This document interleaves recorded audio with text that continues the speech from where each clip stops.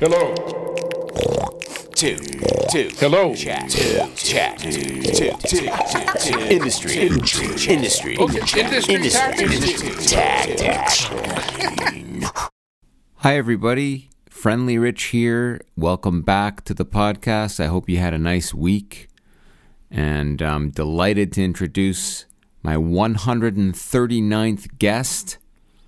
We get into his rich career as a professor at York University, an improviser, a great improviser and recording artist. My chat with Mr. Casey Sokol, 139 episodes. That is, we start out just asking why? Why the hell? Why am I doing this? I'm not sure if I answered it. I'm not sure if I need to. It is a joy. It is a joy. That's the answer. That's the short answer. So here it is, episode 139. We're going to cue up the Egg Circus theme. Thank you for your listenership and support. A delightful chat with a brilliant mind, Mr. Casey Sokol.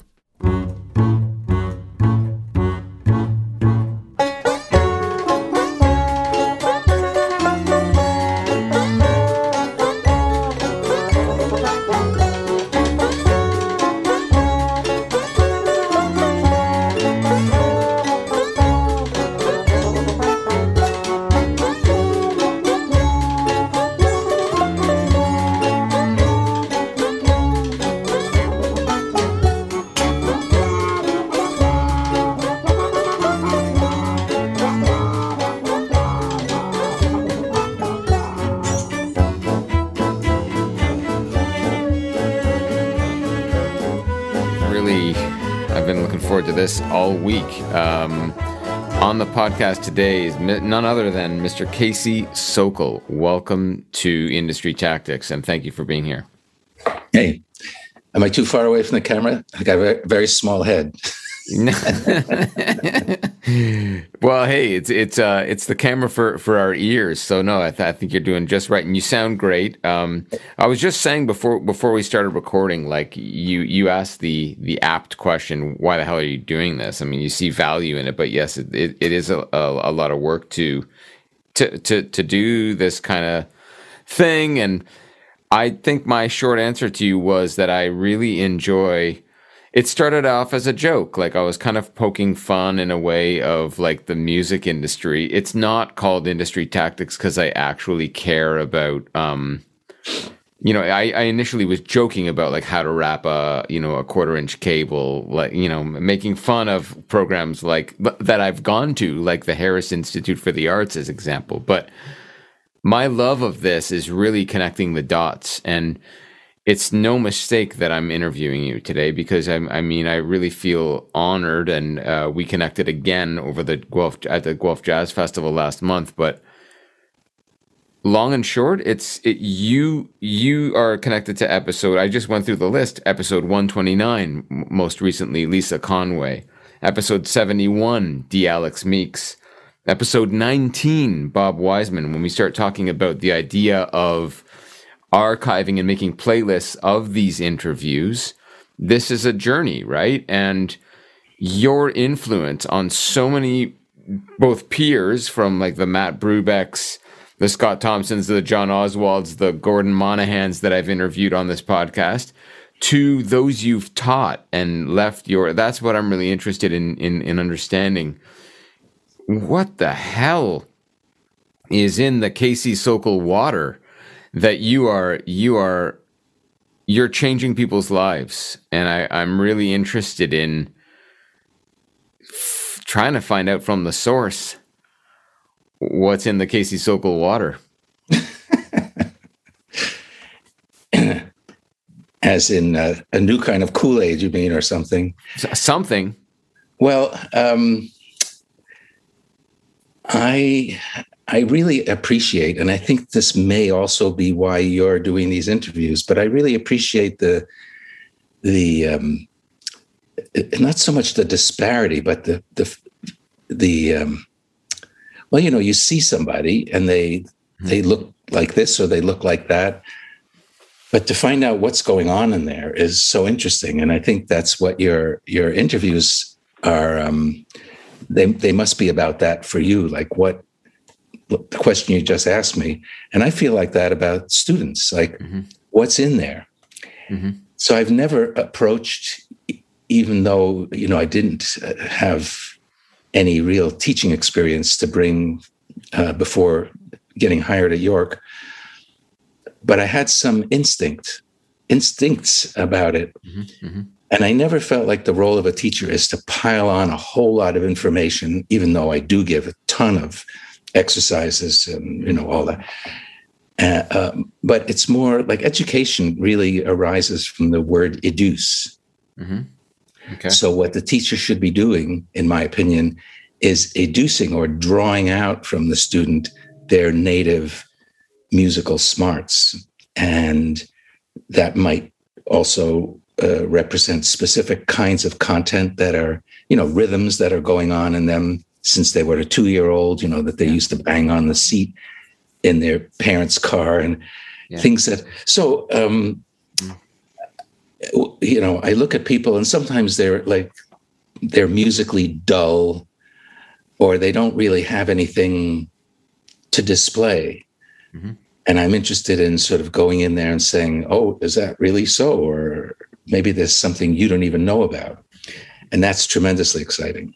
And you taught at York for how many years in total was it? Because I know you just finished a couple of years ago. Yeah, I retired, but I'm still I still have some master's and PhD students. So you do, you're emeritus. Okay. Yeah. Yeah. So, since 71. So that's 50 years. 50 years. What a legacy. And when I think about it just kept coming up and coming up. You've really etched out, I think, just a language, a different approach. Like you've been doing your thing. You've been figuring it out over there at York, quietly or not so quietly, maybe noisily. It's this. It's no mistake. I think you've kind of figured out a different way in a sense of getting to the core of students finding their voices through the work that you're doing. I think it seems natural. As I said, like if I take a D. Alex Meeks but in contrast to a Lisa Conway or a Bob Wiseman, those are three very different artists.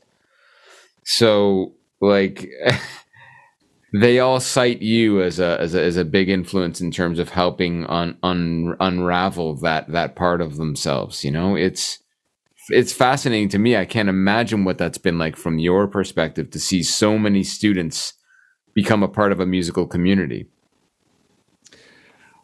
Well, one thing I wanted to ask you, did you read any of the new website that I'm putting together? I did. Yeah, so yes, that meeting that I wrote about with one of my colleagues from across the hallway, Bob Whitmer, I was a total newbie.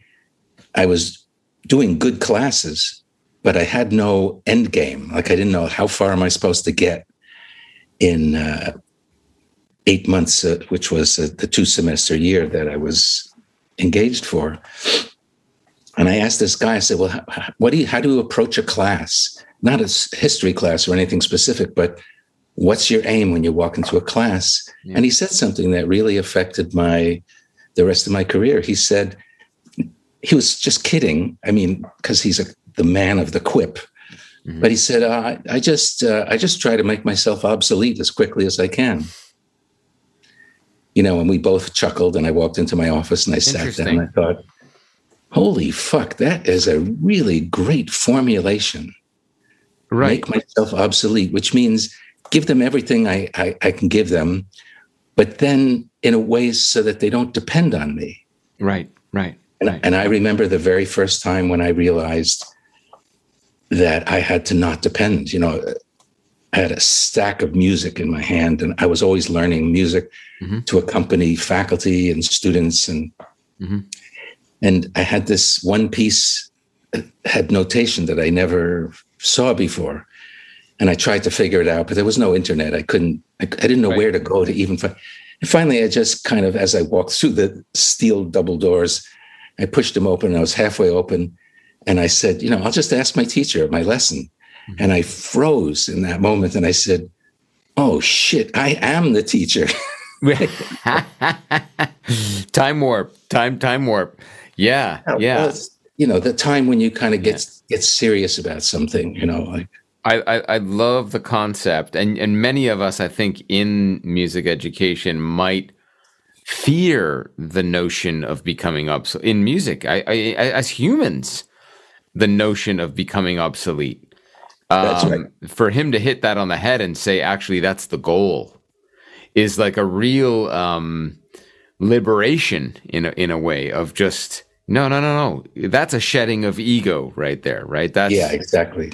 I love it.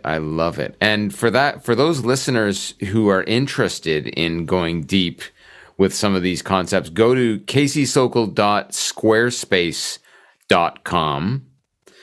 That's the website that he was referring to. So this has been like a bit of a pet project for you, I guess, over the last couple of years. It feels like a book when I'm looking through. Is that when I'm looking through some of your writing, your beautiful writing, I might add? It just felt like I wanted to spend more time with it, actually. Like do you see yourself, is the website the pardon my, like, I don't mean that in a weird way, but it almost feels like it could be published as a book as well. Yeah. Don't worry about offending me. Yeah. Okay. I quite like the way you're really just very authentic with your interests and expressions. I tried to write a book. I tried about 3, 4, 5 times over the years. Okay. And I couldn't tolerate the fact that it was going to be page 1, and then you'd flip the page and it's page 2. Got it. And that's not how you learn something. Right. If you teach something one day, and out of the 5 things you mentioned, and you plan to follow up items number 1 and 3 in the next class, but some kid comes up to you with a passionate question about item number 4, well, you have to change your plans because you go where the interest is. So many of us don't listen to that, and we'll go, wait a minute, hang tight. I'm on number 1. I got to get to number 4 in a month. And by the time that month comes along, you lost the kid. You lost them. Yeah. You forgot, right? You forgot why you were doing it. So if they want to time travel a little bit, I love the way you're thinking of this modularly. It's a modular approach, right? It's you go where the interests are. You kind of co-learning with the student. That's right. And it was the advent of the hyperlink that finally convinced me that the web would be a much better resting place for such a book, because it wouldn't be a final resting place. It could be updated at any time I wanted. Okay. But I've also talked to a number of students and colleagues, friends, and I can talk to you right now.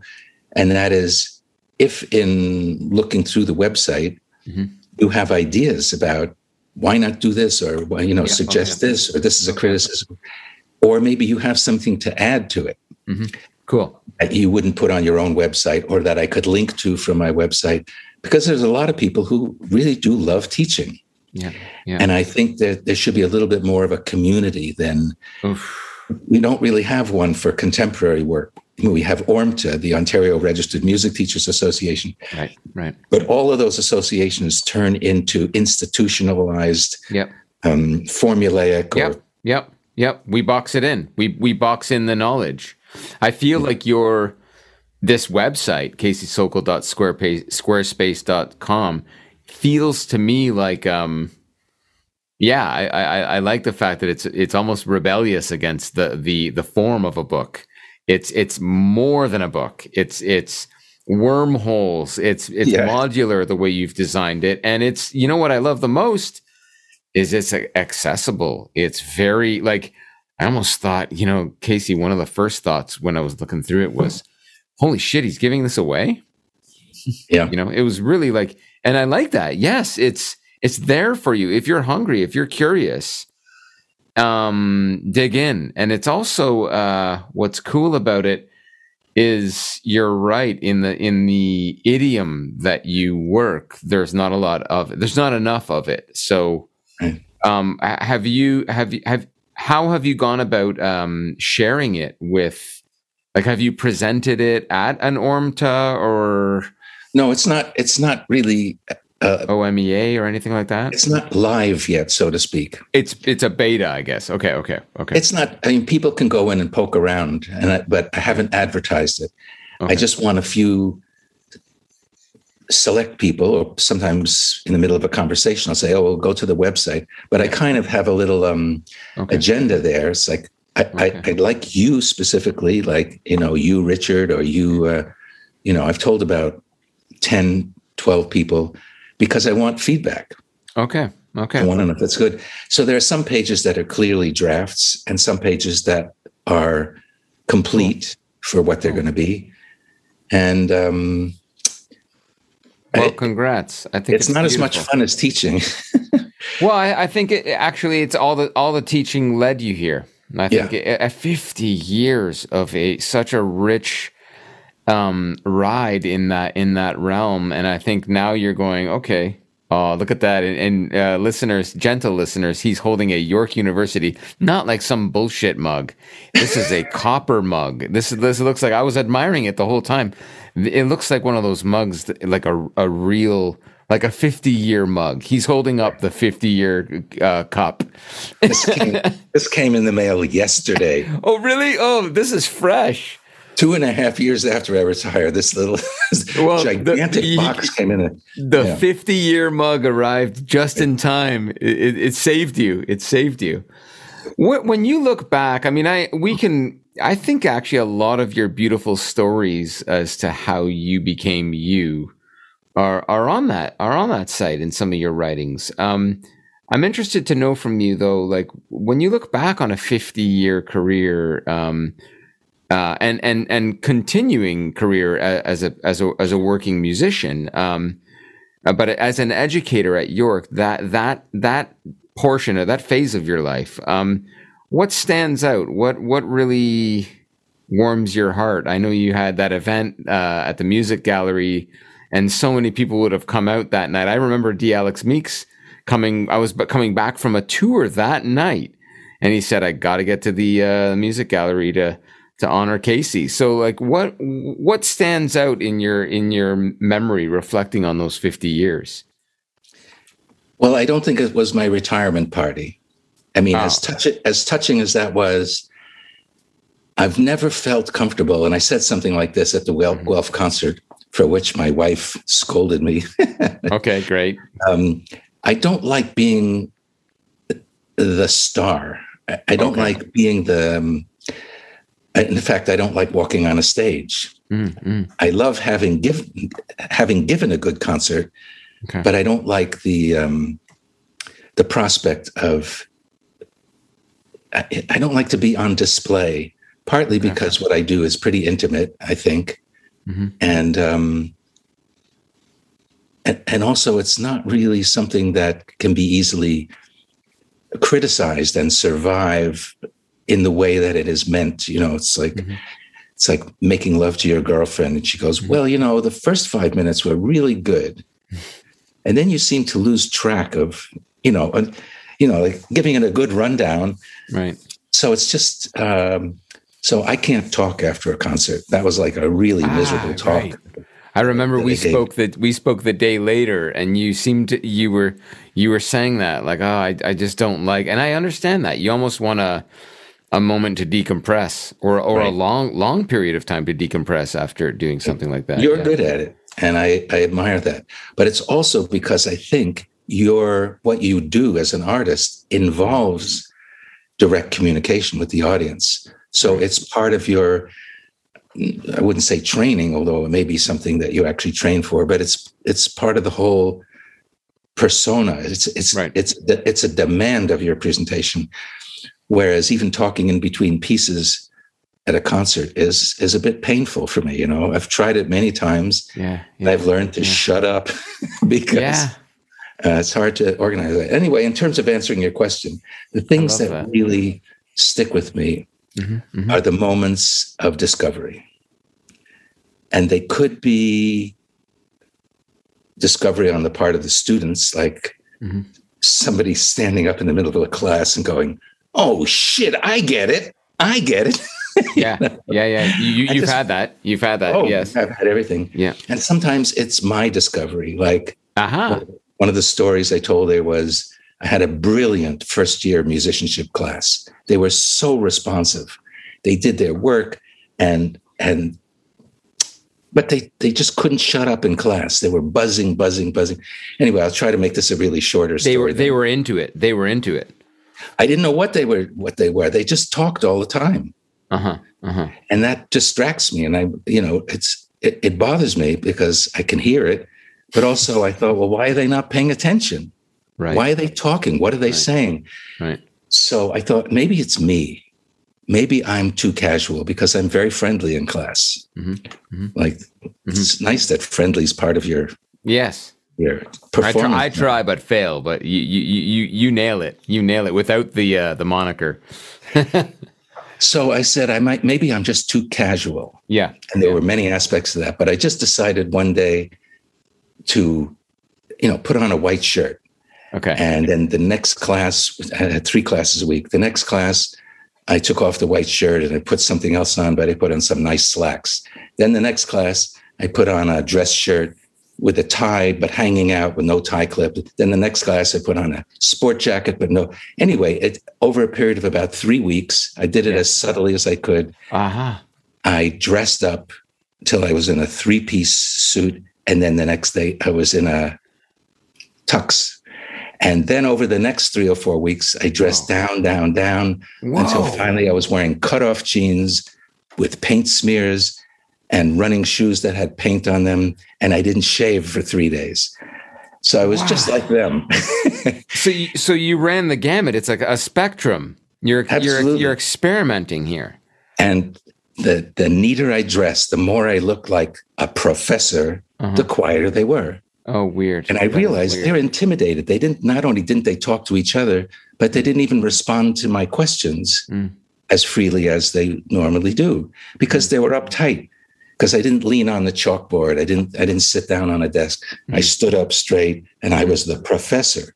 And then by the time I was back to normal and beyond, they were back to normal. And I realized, wow, the environment affects things. What an exercise. What an exercise to do that, How do you feel about the push and pull between, jazz and classical or like that whole that's a real thing, right? You talk about just like the intimidation factor, capital P professor, right? It's like very, very staunch. And that whole, how do you, I think I know the answer here, but just from your career and the way you make music. But how do you feel about that? The way that plays into education, the influence of something like classical music, and the way we've been, almost militaristically taught that form of doing the thing. Yeah. Well, I think discipline is wonderful. I think knowing your scales and your harmony, knowing how to spell things, knowing how to notate things, I think that's it's not de rigueur, but it's really important. Like if you have a good idea and you don't want to forget it, do you know how to write it down? Yeah, right. And at the same time, the way that is presented in classes is as if it is the tool you need to make music. Like once you know that, then you can be creative. And by the time you know all that, the creativity has been, kind of beaten out of you. A lot of jazz players, like jazz students, they want to play creatively. But by the time they get to 3rd and 4th year jazz harmony, jazz theory, jazz, they just turn into jazz people. And they don't actually realize that if they were going to follow their own creative bent, they would have had to stay in touch with it the whole time. Now, when they try to be creative, they tend to think it's wrong. Right. You can't do that because everybody knows it's wrong, and people don't like to be wrong. Plus, every jazz department, for example, since you mentioned jazz, tends to have their 4th year contingent of what are sometimes called the jazz Nazis. Okay. It's Whoa. not a nice word. Right. But there are people at every institution Right. who will make you feel like a fucking idiot. There you because you're not playing Bill Evans voicings. go. Right. You're not swinging properly. Right.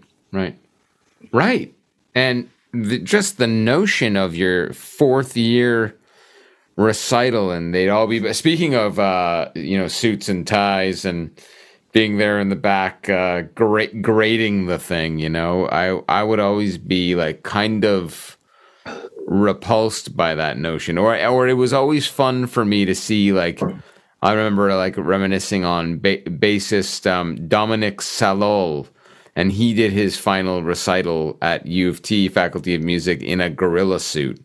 And it's a famous moment for all of us to be like, yes, you're doing it.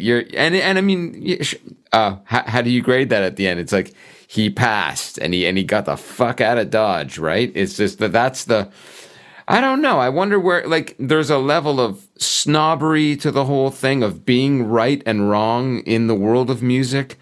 But at the same time, I feel it too. And I am always hungry for more knowledge, in a sense that those Bill Evans voicings that you were talking about are super important to knowing the vocabulary, to pushing your musical voice and knowledge. So I kind of sit in between both of it.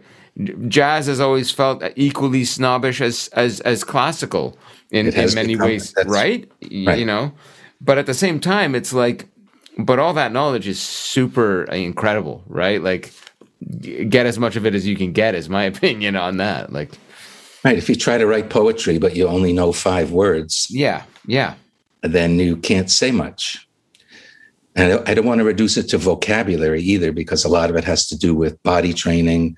In other words, it's also a vocabulary of performance. Mm-hmm. So a lot of jazz players are totally uncomfortable in any meter except 4. Even 3s can bother them. But if they know a few jazz waltzes, then they become conversant with 3s. But 5s, 7s, 9s, or changing meter, they're very uncomfortable. Mm-hmm. Plus, they don't really see the point, because you can't tap your foot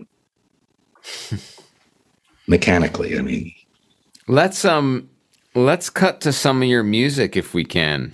Let's insert a little something. I'll splice it in later. Can we hear some of your work, maybe done with, I don't know, what anything come to mind based on our conversations just now? Whoa, I don't know.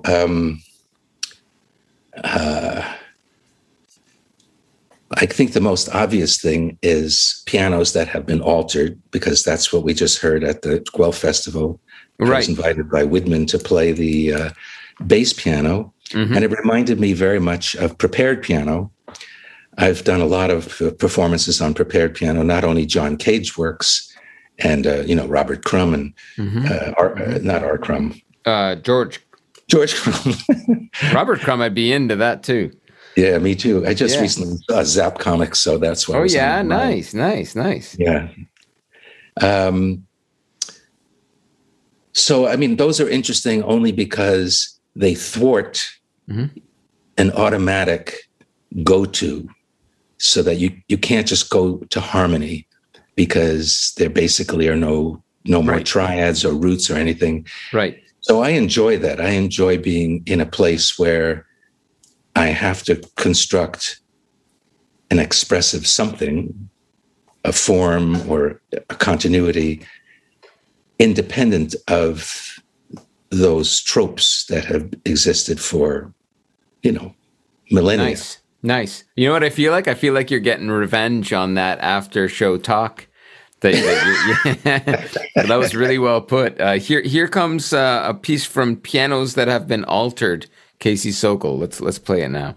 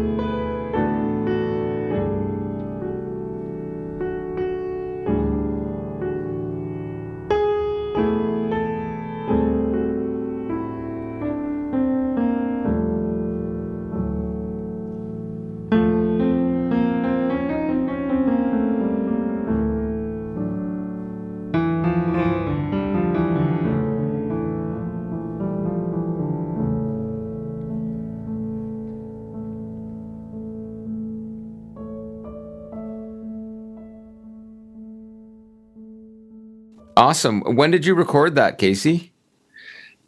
That was the opening of the second movement of a solo faculty concert at York University. Oh, okay. And that was particularly interesting for me because I had absolutely nothing to play and not a musical vibration in my body or mind. I walked out on stage thinking, oh my God, oh man, this could be a complete bomb. Whoa. There's nothing stirring in me at all. Hang on. So you're able to do that. So what gets a musician to that point? Like, there are a few I've interviewed over the years on this podcast that I know do that. And that ain't me. Like, I gotta have at least a framework in which I know I'm going to be able to thrive, to feel confident enough to go up there. How did you get to that point? Well, I think that's where I started, because before I had lessons, I was improvising. And that's one of the reasons that my parents gave me lessons, because they heard that I was able to make music. Not just play tunes that I heard on the radio, right, but constructing new musical phrases and all that. Where that came from, I don't know. It probably comes a bit from being an only child and having to invent my own entertainment. Mm-hmm. Some of the childhood experiences I have that I wrote about in the website. I love how you wrote about just like, I'm not so special. I think you kind of framed it that way. It's like, but are all of our musical lives at the same time, you're in love with it. You're fascinated by it. Like that really comes out, you know. It's what I'm getting at, though, in the ability to just get up on a stage the way you do, not knowing a damn thing of what's coming, and not a musical vibration like that you were channeling at that moment. Yet you performed what you performed, is the confidence level. It's just I'm fascinated by that. Like, I'm also fascinated by like musicians, like their difficulties, their struggles, in a way of like, some will have just imposter syndrome, or they'll have hang-ups that they might hide behind. I definitely have that. I'm guilty. Yeah, everybody. We all do, right? I don't think I've met anybody that isn't nervous going out for a performance and that doesn't suffer in some degree from the imposter syndrome. Right. I in certain situations I have it very strongly, and one of the main researchers of imposter syndrome, Professor Jill something, I forget, she taught at York. Oh, wow. And she taught about and wrote about the imposter syndrome. Okay. And she noted that it was most prevalent among university professors. University doesn't help. And university professors, I can only imagine, because you're being judged by the up and coming. And unless it's true that you do want to make yourself obsolete, you also want to inspire and blow their minds and all of that. So I can only imagine what that feels like, Yeah. Interesting. Well, I think that the right kind of fright can be very constructive, right? It's just bald-faced fear. It usually doesn't do it, but just sometimes you're really ill at ease. Yeah. But something has to get done. You channel that energy. The anxiety can be channeled. I mean, there's a fine line between having to take beta blockers to go on stage because you're so fucked, to try to get you to a state of actually being able to do it. But I like that. I like what you're saying about kind of converting that into good energy, if you will. Right.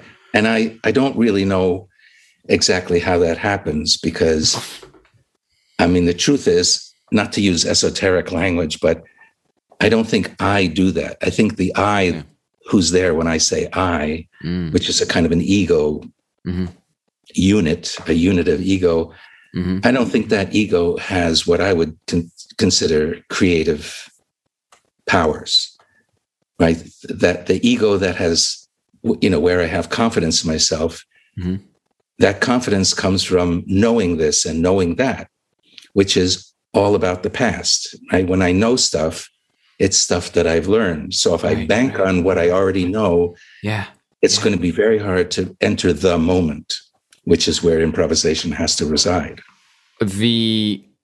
The episode I just did, recording an interview from Berlin with Lena Alemano, episode 136. She says, I went in with the Trickster Orchestra, which is a new music, always a different cast and crew of musicians.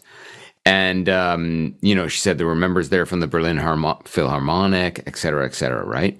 Just a diverse cast and crew. And she had that moment on stage as she was performing where she realized everything she had done led her to that stage. Like all of that work was a culmination on stage that day. And that really blows my mind. I think the more we start thinking about, the more you're fascinated by I'm not going to get spiritual here with you, but it does feel to me like it's why I'm speaking with you today. It's like, it's no damn mistake.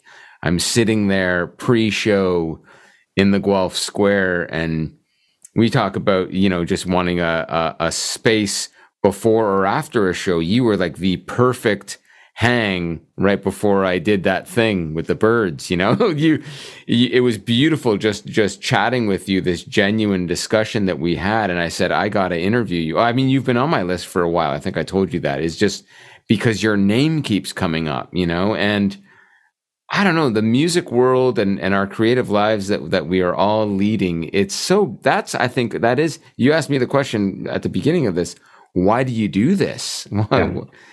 It's the fascination with the fact that it all does intertwine. Your work with John Oswald means a lot to me. Like that kind of, all of that, how it all commingles is really important. I feel there's deep meaning there, and just speaking and learning from our experiences doing this weird thing, and you have done it in such a unique way. That's why I feel really excited to speak with you about it and what you've learned.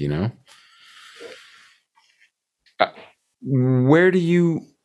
I don't know. Did anything resonate there? There was a lot there. There wasn't really a question, sadly. So I'm going to breathe and mute my microphone. Right, your listeners could breathe too. Yeah, no kidding. Let's take a breath here with Casey Sokol. Yeah, I don't know. What are some of your thoughts there? Wow. Yeah, it's different because speaking with you now with this limitation of 1 hour is not the same as hanging out over, a bottle of scotch or coffee. That exactly to that. Yes. Because dead air time is dead air time. And at the same time, I think a conversation often needs that. Mm-hmm. So if you ask me my thoughts, that means you're not going to talk for a couple of minutes. And the floor is yours, sir. I can let my mind go. There's so much to talk about.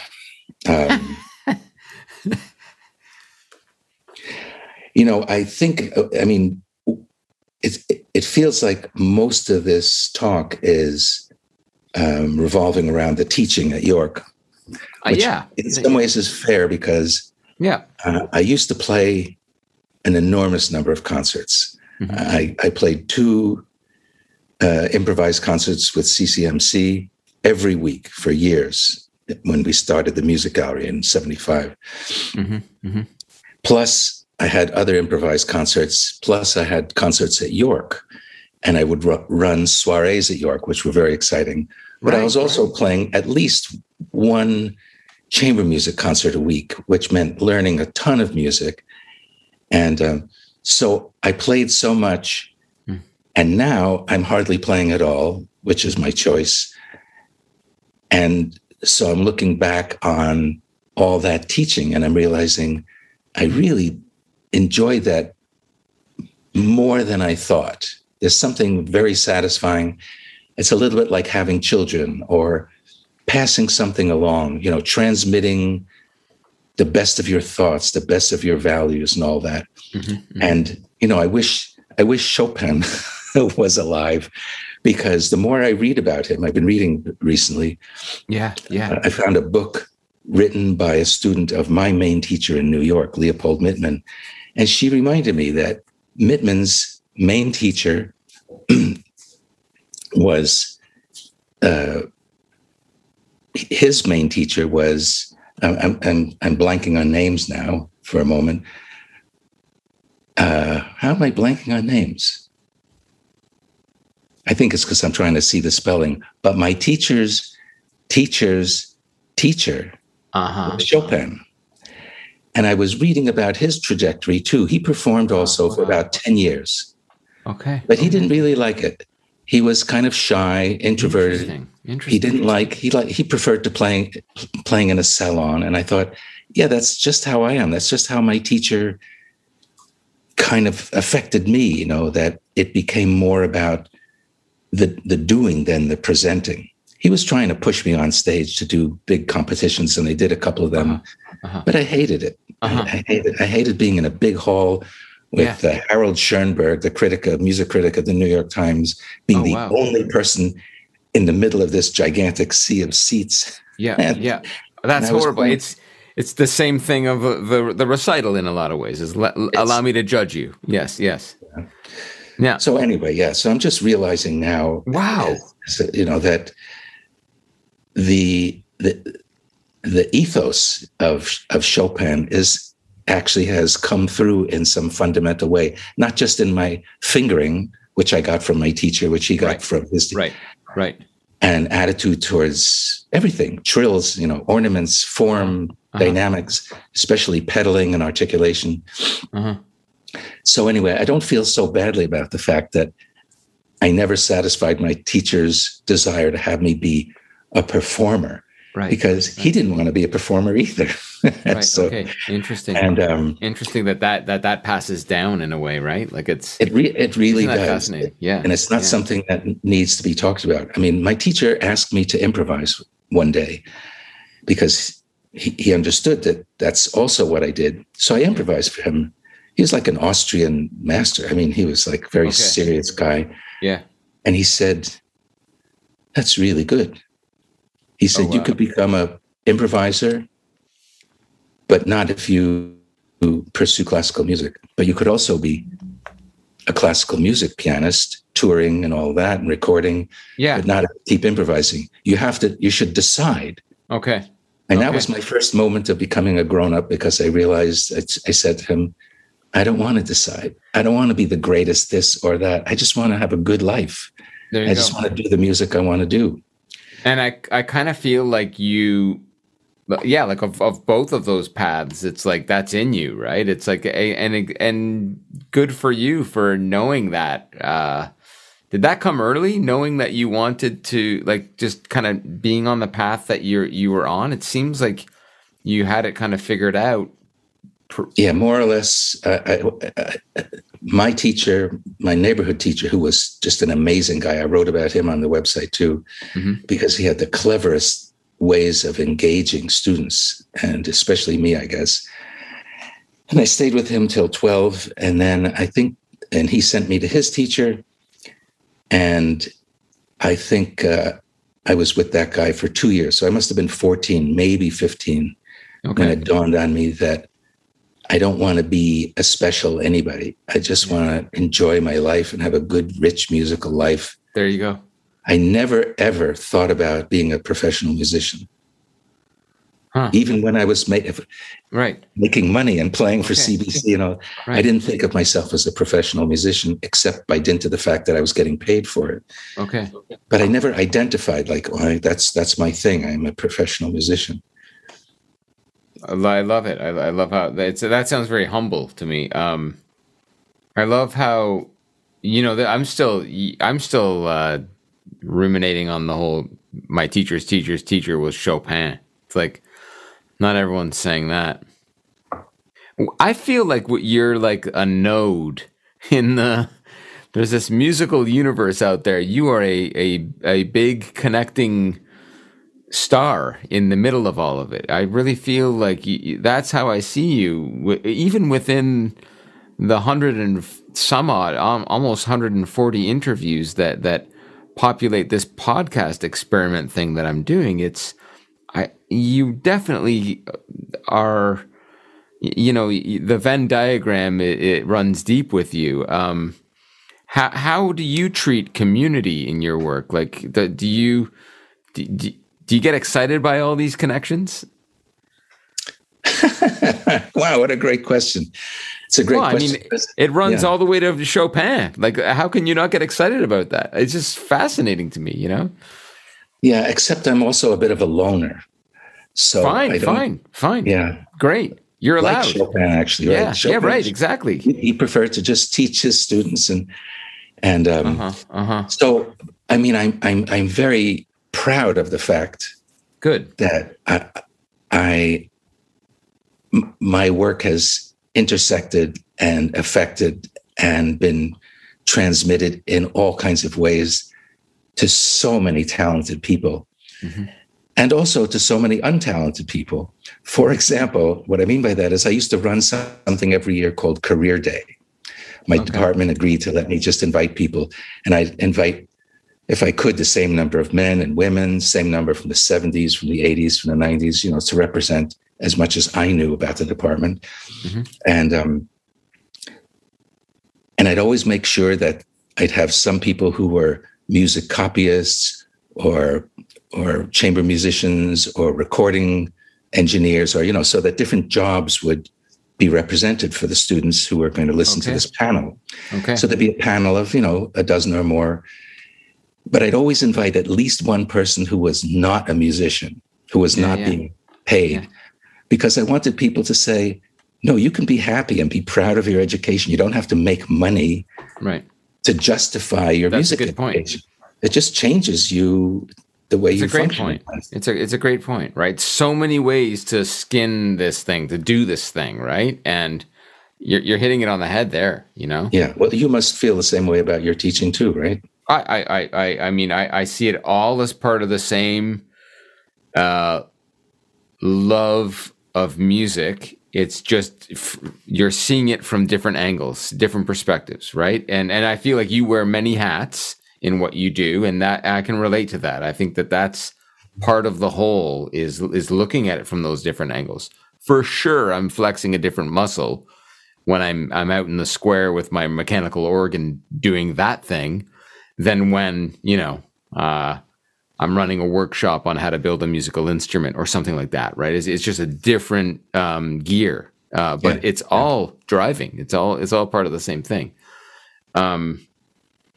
Wow. Well, it's beautiful what you do. I wonder now, in your, you mentioned kind of being a loner and thinking that I guess you really know what you want. You know what you like. You know what you dislike. As having done it for as long as you have. Where do you want to focus your energy now? Where do you want to go with what you do, and what's getting you really excited about like the musical journey these days? Well, I had more or less not turned my back on performance, but I kind of had turned away from it the last few years. And what's keeping it alive? I mean, that Guelph performance. It wasn't stellar, but it was really interesting for me to play a piano that I really didn't like. I played it the day before to see what it was like, and I thought, oh, fuck, there's nothing musical about this piano. It's not even a good prepared piano. Okay. And so it was wonderful to play it because I had no prior enthusiasm for it. So I approached it the way I often have to approach a free improvisation concert, which is hit a note. What does that sound like? Yeah. What is that? Yeah. So that got me, that really awakened, renewed a feeling that performance is really an important part of a musician's life. Right. If you have the, and I thought, yes, it's uncomfortable. I don't really like it, but I do it. I play with a group on Monday nights, and is that right? And that is so amazing. Who? If I might ask, who? Well, right now I've been playing with Ed Epstein, who is the owner of Gallery 345. Yes, you know Ed. Yes. Al Mattis, who nobody knows, but he was the president of the Music Gallery. He's the one who really set it up, along with Peter Anson. He was a member of CCMC. Okay. And Bob Vespasiani, who plays digital drums. Oh, wow. So Ed Epstein plays sax and clarinets. And so there's bass and percussion. So it just got me going again. So I got online and I called Cheryl Okrent and I said, "You want to play?" And I called Eva Goyen and I said, "Let's play." And great. And now I'm going to call you and I said, "Let's play." I would be delighted. Honestly, I think it's so. You're right. It's I'm going to say the Nihilist Spasm Band really inspired me, and I interviewed them. I did a feature on them as part of the podcast, and every Monday night for me, I don't go to church. I don't go to, I'm not a religious human. That for me is the act, the ritual of every Monday night. So the minute you said you're doing the Monday night, and just from CCMC and doing that and running through, I thought, wow, I wonder if he misses it. And it's nice to hear that. I mean, we've all been through something with this pandemic, but it's nice to hear that you're going back to that and renewed with nothing else. It's just I don't know, no strings on it, attached. It's just that you want to keep doing that. That's, even if you're not, you mentioned being uncomfortable with it. I like that. I like the fact that when there's no audience, I'm not uncomfortable. When there's no audience, you're not uncomfortable.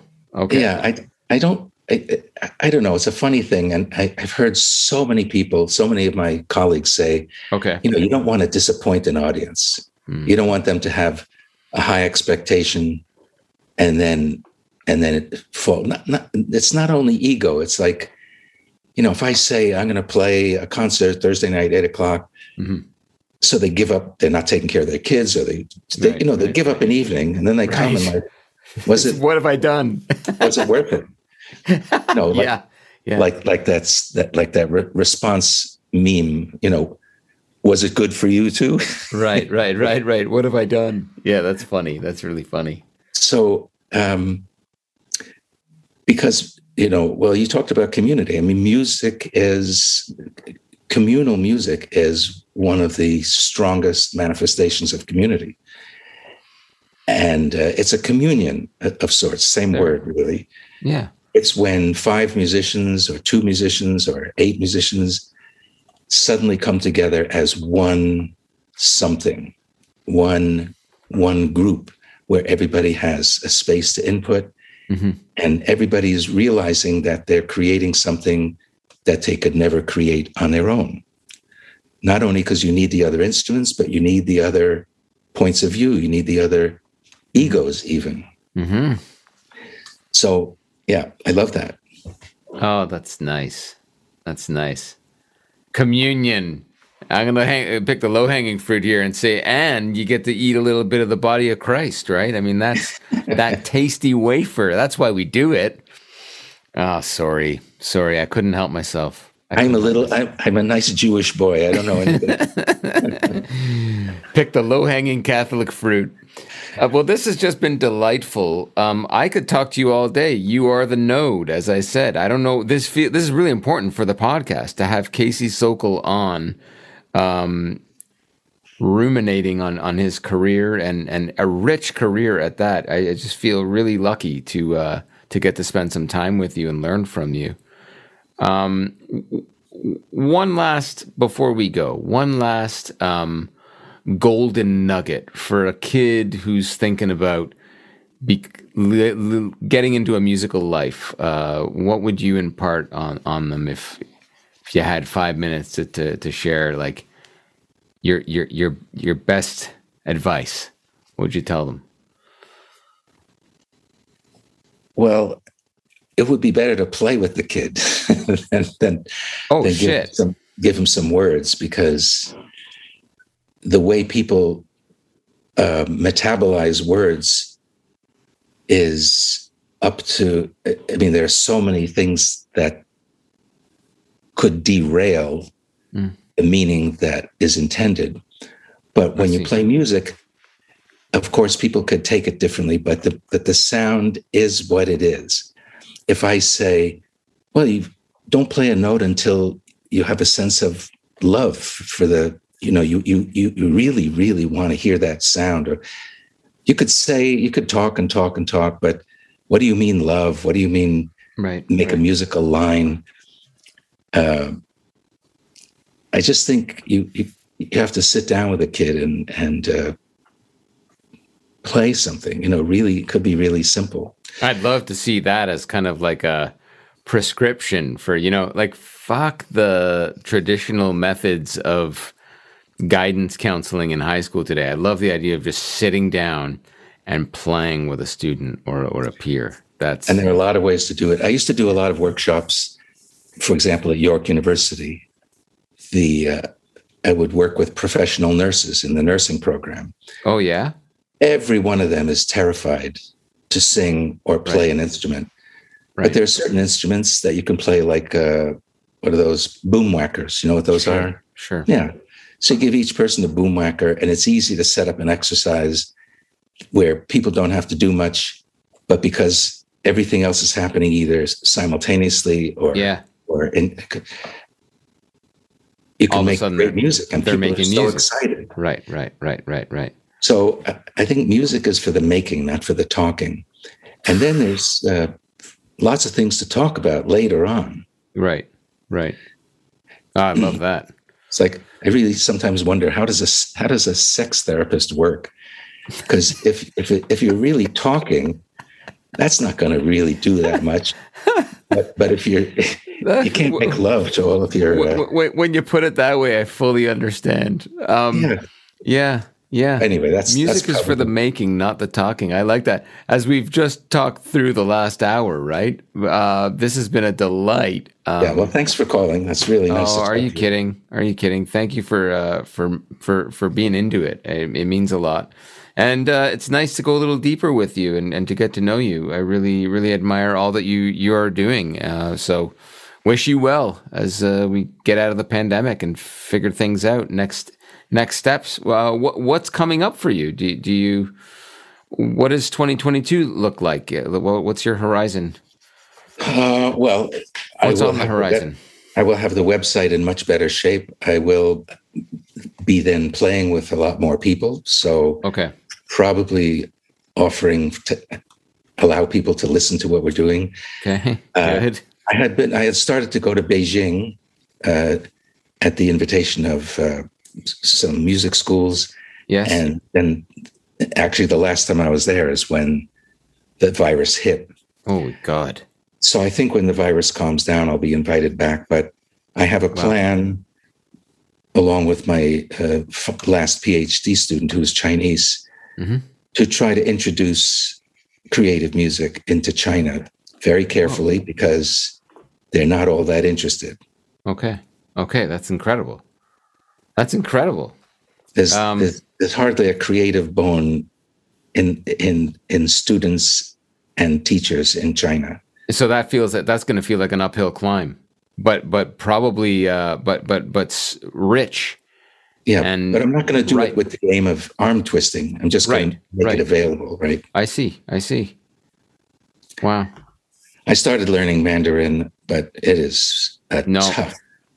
No, it's tough. Yeah. I admire that, though. Good on you. All right. Well, if you ever want to talk more, I'm game. This is awesome. Go to caseysokol.squarespace.com for the new website, or just go to caseysokol.com For the other website. Yeah. To learn more about. If you go to the old website, link to the thing called The Grove. There you go. That's a kind of a demonstration of continuity in free improvisation. What of your music do you want to end on? We've already played pianos that have been altered. Let's give the listeners something completely different. What about like you and Eugene Chadbourne? That's a beautiful recording. You have that disc?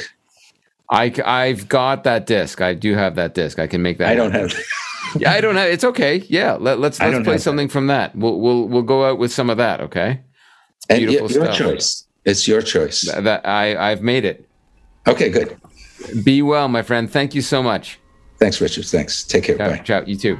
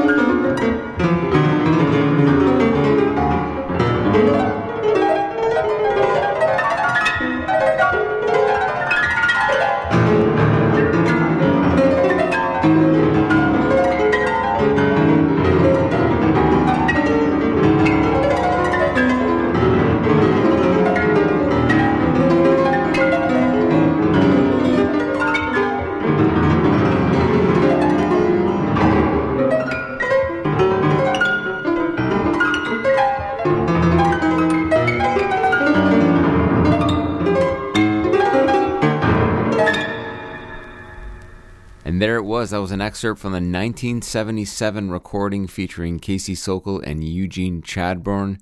Thank you to the professor himself. That was a real honor to have you on the podcast, and very generous. So thank you for sharing. And if you need to learn more about prior guests on the podcast, dig in. As I said, I really like that idea that Casey ran by me of doing playlists, kind of connecting the dots between a lot of these episodes. Go to friendlyrich.com to learn more about the podcast. And thanks, I see the listenership numbers going up, so that's encouraging. Thank you for listening and supporting, and we'll see you again next week on Industry Tactics. Here's a little ad welcoming you to the Boringville Chronicles, a new podcast that I've put out with my friend Corey McCallum, and a new episode will drop tomorrow. The Henson Suite, an episode we're very proud of. Episode 5 drops tomorrow, so please subscribe to that podcast as well. Find it wherever you find your podcasts. It's called the Boringville Chronicles, and here comes a short ad to take us out. See you next week. They say if you're bored, it's 'cause you're boring. Welcome to Boringville.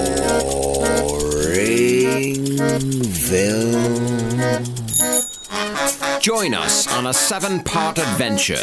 It's season 1 of the Boringville Chronicles, written and produced by Friendly Rich and Corey McCallum. Available now wherever you fetch your podcasts. Search for and subscribe to the Boringville Chronicles.